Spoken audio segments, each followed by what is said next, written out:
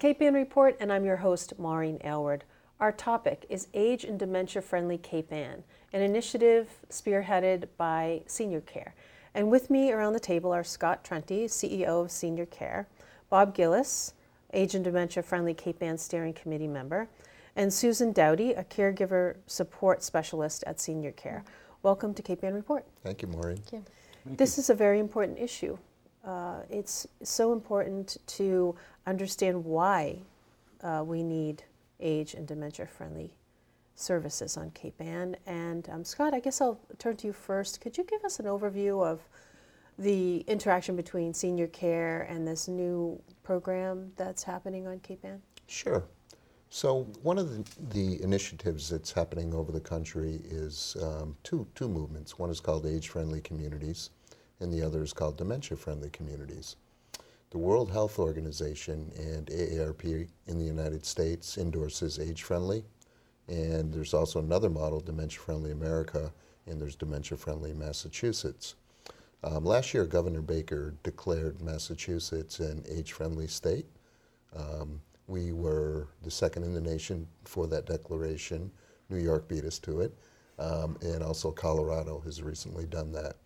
So the age-friendly movement of AARP provides kind of a toolkit for how to make your community more age-friendly. So when we talk about age-friendly or dementia-friendly communities, you know, we're not saying that we're not age-friendly or we're not, but it's more of an organized, structured kind of way to approach different changes that can be made in the community. The dementia-friendly also has a toolkit, and there are various commonalities between the two models. So you have sort of sectors of the community, like housing, transportation, social inclusion. What do you do with outdoor spaces in buildings? So at Senior Care, we decided to build a hybrid model, which incorporated both age-friendly communities and dementia-friendly communities. So we created this model, and without going into too much detail, we have 10 areas of focus. And what we did to get this going was through some generous grant funding, we hired University of Massachusetts Gerontology Institute, and they conducted a community needs assessment. So they did community meetings in the 4 communities of Cape Ann. They did focus groups. They did individual stakeholder interviews, a demographic study, et cetera, and then they produced a final report. We also did our own survey, and certain things bubbled to the top for Cape Ann. Such as the need for education, and so that people really know what's out there. You know, as far as health-related and well-being related services, there's so much out there, and it can be very confusing for people. We also identified intergenerational connectedness in services. So we do, on our steering committee, have a representative from the Gloucester school system. We also identified caregiving as well as a big need, and veteran services, and kind of a regional approach to the extent possible, because every community, the 4 communities, have their own uniqueness. But how can we kind of address these areas in a comprehensive way, in a systematic way? I mentioned the 10 areas of focus, and I sometimes call it the wheel, which you'll be showing. And you can't really go at all of them all at once. So this is kind of, I always say it's a beginning that never ends. So long after, this is something that we want to see cultivate and grow over the years. And add to our culture here. Yes. Yeah, not that it isn't already here, because you know, people are getting older, lots of folks are taking care of aging parents, and even caring for parents or elders with dementia or Alzheimer's disease. And when you start to get into that phase of your life, it's confusing. And so you don't really know what to do. And so this program seems to be not only building awareness from a grassroots standpoint, but also the education of people and just bringing up why it's important. Right. Susan, why is this needed here? You worked with a lot of caregivers and. So the education piece is huge because a lot of people wouldn't be likely to ask for help, or they'd feel overwhelmed with the information, or they didn't have trust about letting someone into their home. So kind of like simplifying all the resources and custom tailoring something. Mine is a smaller role, focusing on custom tailoring the needs of a particular caregiver, because there'll be like all kinds of information from hospitals and the Visiting Nurse Association, and if hospice is involved, all kinds of different agencies, and they're not sure where to turn. They're overwhelmed with paperwork.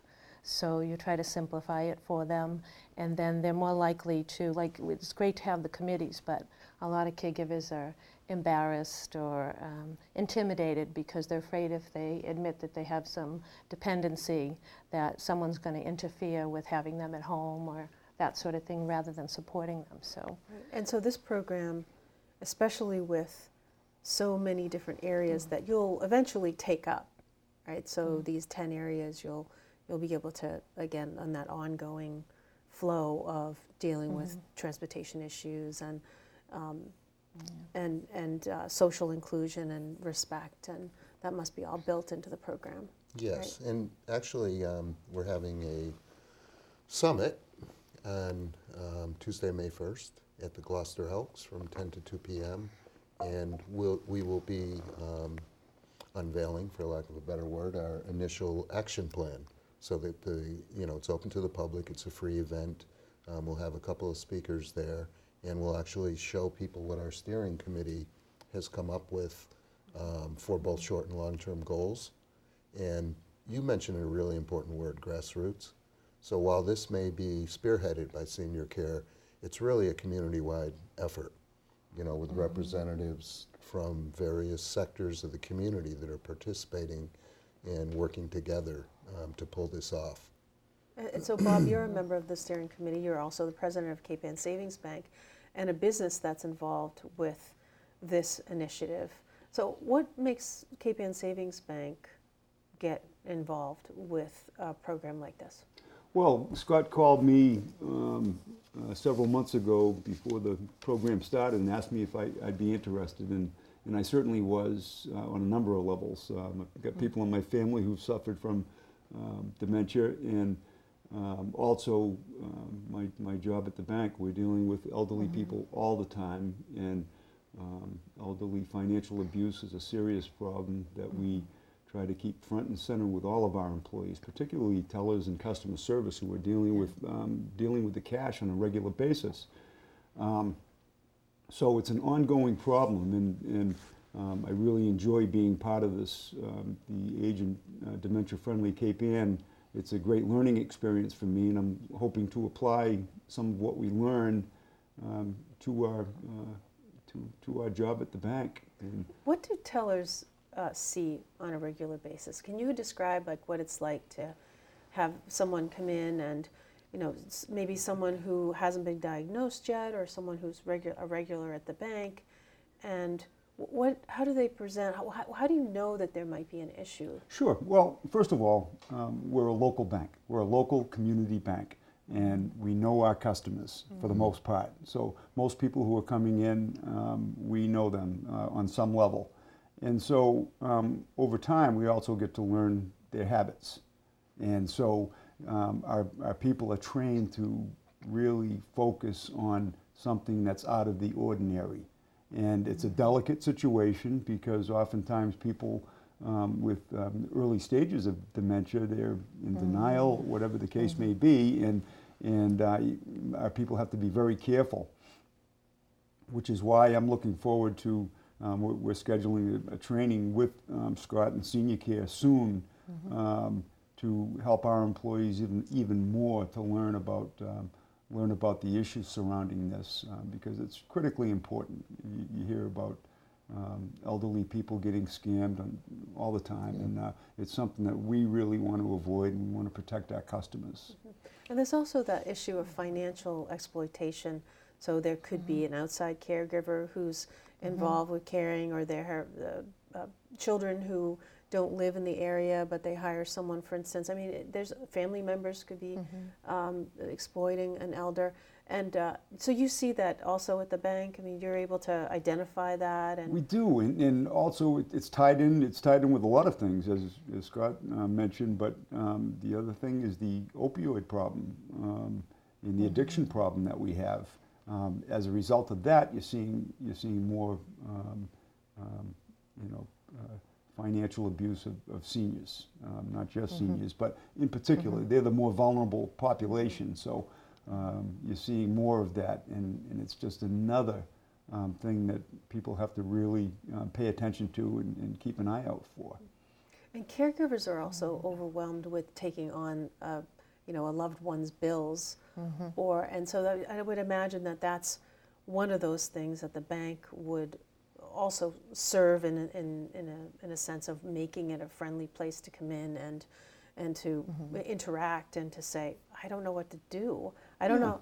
How do I make this so it's not looks like I'm exploiting my loved one or my family member. Right, and the key there again really is determining what your customer does on a regular basis, and if it's something out of the ordinary, it really should be a red flag for our people.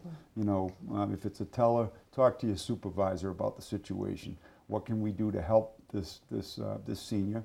And sometimes there's no problem at all. But we always tell our customers, we're going to do everything that we can to protect you. And if we're overstepping our bounds, we're sorry. But we're trying our best to protect you. So Bob, as a member of the steering committee, what are you seeing in terms of other members and how they're coming together? Just your experience with the group so far. What I think is great about it is, as Scott pointed out earlier, it ties in a lot of different disciplines. It's the housing, it's transportation, it's medical care, it's all of these different things that all play a part in it. And I think that's a great holistic view of the issue, and that's how it's best dealt with. A couple of the services that we work with the banks on. So we have a protective services department at Senior Care, and so we investigate reports of elder abuse of various types, but including financial exploitation. So we do in fact receive reports from banks, and we investigate the allegations and try to reduce the risk. Sometimes it's a matter of, if the exploitation has already occurred, of stopping the bleeding. And typically we report those cases if we substantiate to the DA's office. But another service that we have, and we just started a private pay service along these lines, is a money management program. So the state provides the Massachusetts Money Management Program, whereby a volunteer is paired with an elder, and they'll go to the home a couple times a month and help them to pay their bills, reconcile their checkbook, etc. The elder is, of course, in charge of their money. Suggestions might be made, or if they're having credit problems, they might try to help with that. But there's a cap on income cap to be able to participate in that program. So we recognize there's a need above and beyond, people that make X amount of dollars. Other people need help too. They may be make more money or have more income, but still have that exact same need. So those are a couple of the remedies to what you may see in a bank if there's a suspected exploitation. The nice thing about having a money manager in is you've got eyes and ears in there. They might have the need, but they also have the vulnerability. Correct. Right. In that situation. And another thing in the community, there are a lot of great restaurants in Cape Ann, and a caregiver recently shared that she wasn't able to take her husband with dementia, to a restaurant because he'd be loud, or he'd order his meal, and then while they were preparing it, he'd say, "When are they going to take my order?" Because short-term memory wasn't helpful at that time. So there are cards we got from the Alzheimer's Association. You can just write a note to the server, "Please be patient, my companion has a memory deficit." And she did that in the restaurant, and it went well. And that speaks to even just a 10-minute education of in the restaurants, because typically they'll come up and they'll talk quickly, which can agitate someone with dementia. You know, That's a great point. it'll make the difference between an enjoyable evening out and, you know, agitation. So typically someone, oh, we got tonight's specials and tonight's specials, blah, blah, blah, blah, blah, blah.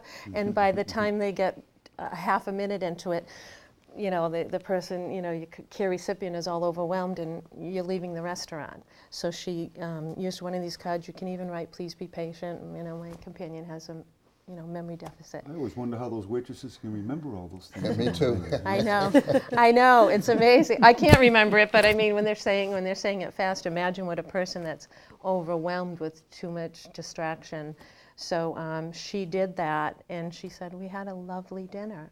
And the waitress was wonderful, and when my husband turned to her and said, when are you going to take my order? And so she just took the order again. And That's then, so nice. and didn't come back again until she had the food, and it went well. And that's just education. That's a 10-minute presentation at So a there's a restaurant. nationwide program called Purple Table. I don't know Yes. if that's run by Yes. the Alzheimer's Association. It's wonderful. Because that's yeah. the color of Alzheimer's disease, and Mhm. that works really well. So a Yes. caregiver can look online and look up Purple Table and find out in the area where the restaurants are that Yes. have been trained or that have That purple particular tables. table, yeah. And so that's similar to what this initiative would do, Yes. is the training to go into different businesses like restaurants, to provide that kind of training, to provide that education and awareness, so people can walk into a restaurant and sit down and make that ask and give someone a card and say, please be patient. And like, we've had that training. We know exactly what to do. People are welcome Yeah. here. Is there a program to It's a do great program. stickers or, you know, for businesses? And We've thought of that. You just beat us to the punch. Oh, yeah. sorry. So, no, that's great at some point. And that's a great example Yeah. that Susan Yeah. provided. You know, another thing is I mentioned one of the other areas of focus is the open spaces and buildings. And I think of the boulevard, right? So you've got, they redid the boulevard, made it wider, nice smooth surface. The benches are spaced such that if you do have someone with mobility issues, you know, be it in a walker or using a cane or a younger adult with disabilities, there's space such that you can rest, right? That's great. And, you know, another thing on the boulevard is you'll see at various points there's a metal plate, and it has kind of raised circles on it, right? And they're located at crosswalks. That's for visually impaired or blind people, okay? So that's another example. And, you know, you think about like sidewalks, right? This age-friendly community stuff, it's not just seniors. It's also younger folks. It's younger people. It's people with Disabled. disabilities. It's folks with autism, developmental disabilities, et cetera. And if you have a sidewalk that is done properly, not only are you going to be helping folks with mobility issues, but you're also going to be helping moms or dads pushing the stroller. You know, so we try to think like that. You know, what makes sense for the continuum of age. You know, yeah, we focus mostly on older adults, but It's a good point from the standpoint of that you take the senior adult unit at Addison Gilbert yeah. Hospital. We just made a large contribution by our standards to AGH for the senior adult unit to expand their beds from 12 to 20. But to Scott's point, Great. it's interesting because it's not just increasing the number of beds, but it's also setting the tiles in a certain way so that when seniors put their feet on the floor, they're not intimidated by it. It's the wallpaper, it's the windows, exactly. it's all of these things that we got an education from Cindy Donaldson and her staff, and it was really enlightening what's involved with that. Yeah, there's so much happening at that time of your life if you do get a diagnosis, and it's confusing, and also with caregivers just readjusting to this new personality that Which is there. Changing, which is, you know, Right, always it's in constantly motion. changing, right. So they can adjust to one type of behavior and a change in the lifestyle, but, then it changes. And there are also it's important to realize for family, friends, the community, caregivers of someone with dementia are in a grief process already. They're grieving a lifestyle, they're grieving losing a partner, a parent, whatever. So they're in a grief process. And lots of times relatives and friends will understand when someone passes away. Everyone understands the grief process and they're bringing food, but a lot of people aren't there because they don't understand they're in a grief process in this journey. And one thing that I repeatedly hear from caregivers is even when they do come across really good resources, they're already so overwhelmed. They're so overwhelmed with information overload. So one of the things in my role as a caregiver support specialist is to simplify the information, custom tailor a plan for what they're going through at their time, which will change. This will work and then it'll change. So we take all these resources as options counselors and what have you, and just pare it down. This is what affects where you are and what you're comfortable doing. Make an action plan for them. Right. Let's talk about this part of your wheel is intergenerational connectedness and the importance of bringing young people into that awareness space of what it's like to either live with someone with dementia or Alzheimer's disease. There might be a grandparent moving in, or they might see a change. Young toddlers can see it, teenagers, middle schoolers can see it. And I understand that there's a representative, as you mentioned, from the Rockport school system. The Gloucester school system, sorry. And hopefully the other communities as well will get involved. But what can you speak to that piece? Because that's wonderful. Are you going into schools? Are you, passing out information? Or what does that look like? So, the first 2 years here, this past year has just been sort of planning, getting the results of the surveys, et cetera, and intergenerational programming and connectedness really bubble to the top.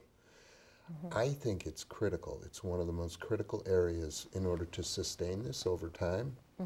Long after the four of us are no longer sitting in these seats, and a new generation of younger adults, carry the torch. So, I've talked to Dr. Safier and I've talked to Rob from the Rockport school system, and they're very much on board, with how can we utilize how can we have maybe a couple classes in the health teacher could do, relative to, what is dementia, or what is memory loss, what is aging, what is normal aging. Also, how can we come up with different events or situations where younger people can be in the presence of older adults? How can we make that happen? And it does happen, actually, in many instances. Yeah, most schools have volunteer program or mandatory community service. Community service. So how can we sort of make sure that a part of that, or one of the options for kids, is to somehow be with older adults, or things of that nature. But maybe go into the adult daycare center, or going to the nursing homes. I mean, those are exactly. More of that, more of them. But so many caregivers are saying to me, this is great, I can take a breath, I can feel like I have a little control over something that felt out of control. And when I asked them if there's anything we can do to improve, and they said, I just want to know how I could have learned about this sooner. And the answer to that is what you're talking about. We need to go in the schools. It needs to be simple because the schools are overloaded with programs, and cut it down. Do something in 15 minutes or something, and give it to the middle school, high school, pilot at that age, because when they come across something, a lot of people are like, oh, I don't know what to do. I think my neighbor's aunt had that. I don't know if I want to talk to them. I'm embarrassed. But if the kids have some background, when the grandparent or the parent or whoever, comes across some of these aging issues, especially dementia, it's growing, then they'll say, oh yeah, that's right. They won't be going blindly and just kind of floundering and let's all take turns trying to figure this out, they'll say, oh wait, I know what to do. Or they won't be saying to grandmother, you just asked me that question Exactly. a minute ago, and why are And you that- asking me again? And there's so much of that confusion. And how to speak dementia, basically. There are ways Right. to speak to people that doesn't evoke, the agitation. And it's Yeah. counterintuitive. If you say, oh, I forget your name, it's a courtesy to say, oh, it's Susan. When you say that to someone with dementia, they will say, oh, you make me feel stupid or dumb or whatever. I mean, that's their response. You need to learn the language, so to speak. Don't disagree, don't argue, don't keep reminding them. Yes, don't keep reminding them. Yeah. There's that level of patience. This is a kindness initiative. Yes. It really is Absolutely. kindness, and that and compassion, and moving towards understanding for this. Sometimes it doesn't happen in your family, and when it does, it's some people are involved in the care of the elder with dementia or Alzheimer's, and there are other parts of a family who don't ever take care of a parent, or they might live far away. They might just not want to deal with it. So this is just such a kind thing to do, it seems to me, to have the community come together, involve the schools and businesses, and make it possible for caregivers to get outside or go to a restaurant or to be accepted. Right. Do you find that? Yeah, absolutely. Susan makes some really good points. I mean, she runs a support group here in Gloucester, and folks are welcome to attend that. Is it weekly or? It's once a month. Once a month. But there are 3 different groups we do. One in Beverly, that's not Cape Ann. That's okay. We do the one in Gloucester, we do Beverly, and we do Wenham as well. But it's just the greatest feeling to see a caregiver go, oh, I'm normal, because they have such guilt about feeling angry, irritated, resentful. Those are normal grief feelings. And when they realize they're in a grief process and they hear another caregiver say, oh, you feel resentful too? I feel like a terrible person. So that's perfectly normal feelings for something like that.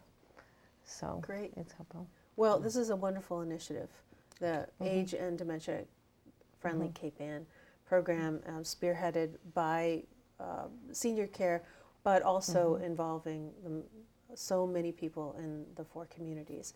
It's wonderful to see this happen. And you have your summit on May 1st. I wish you do. luck on that, and Thank I you. hope that people can go.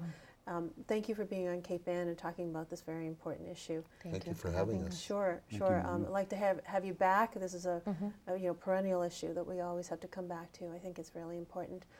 Thank you for tuning in and watching. Until the next time on Cape Ann, take care.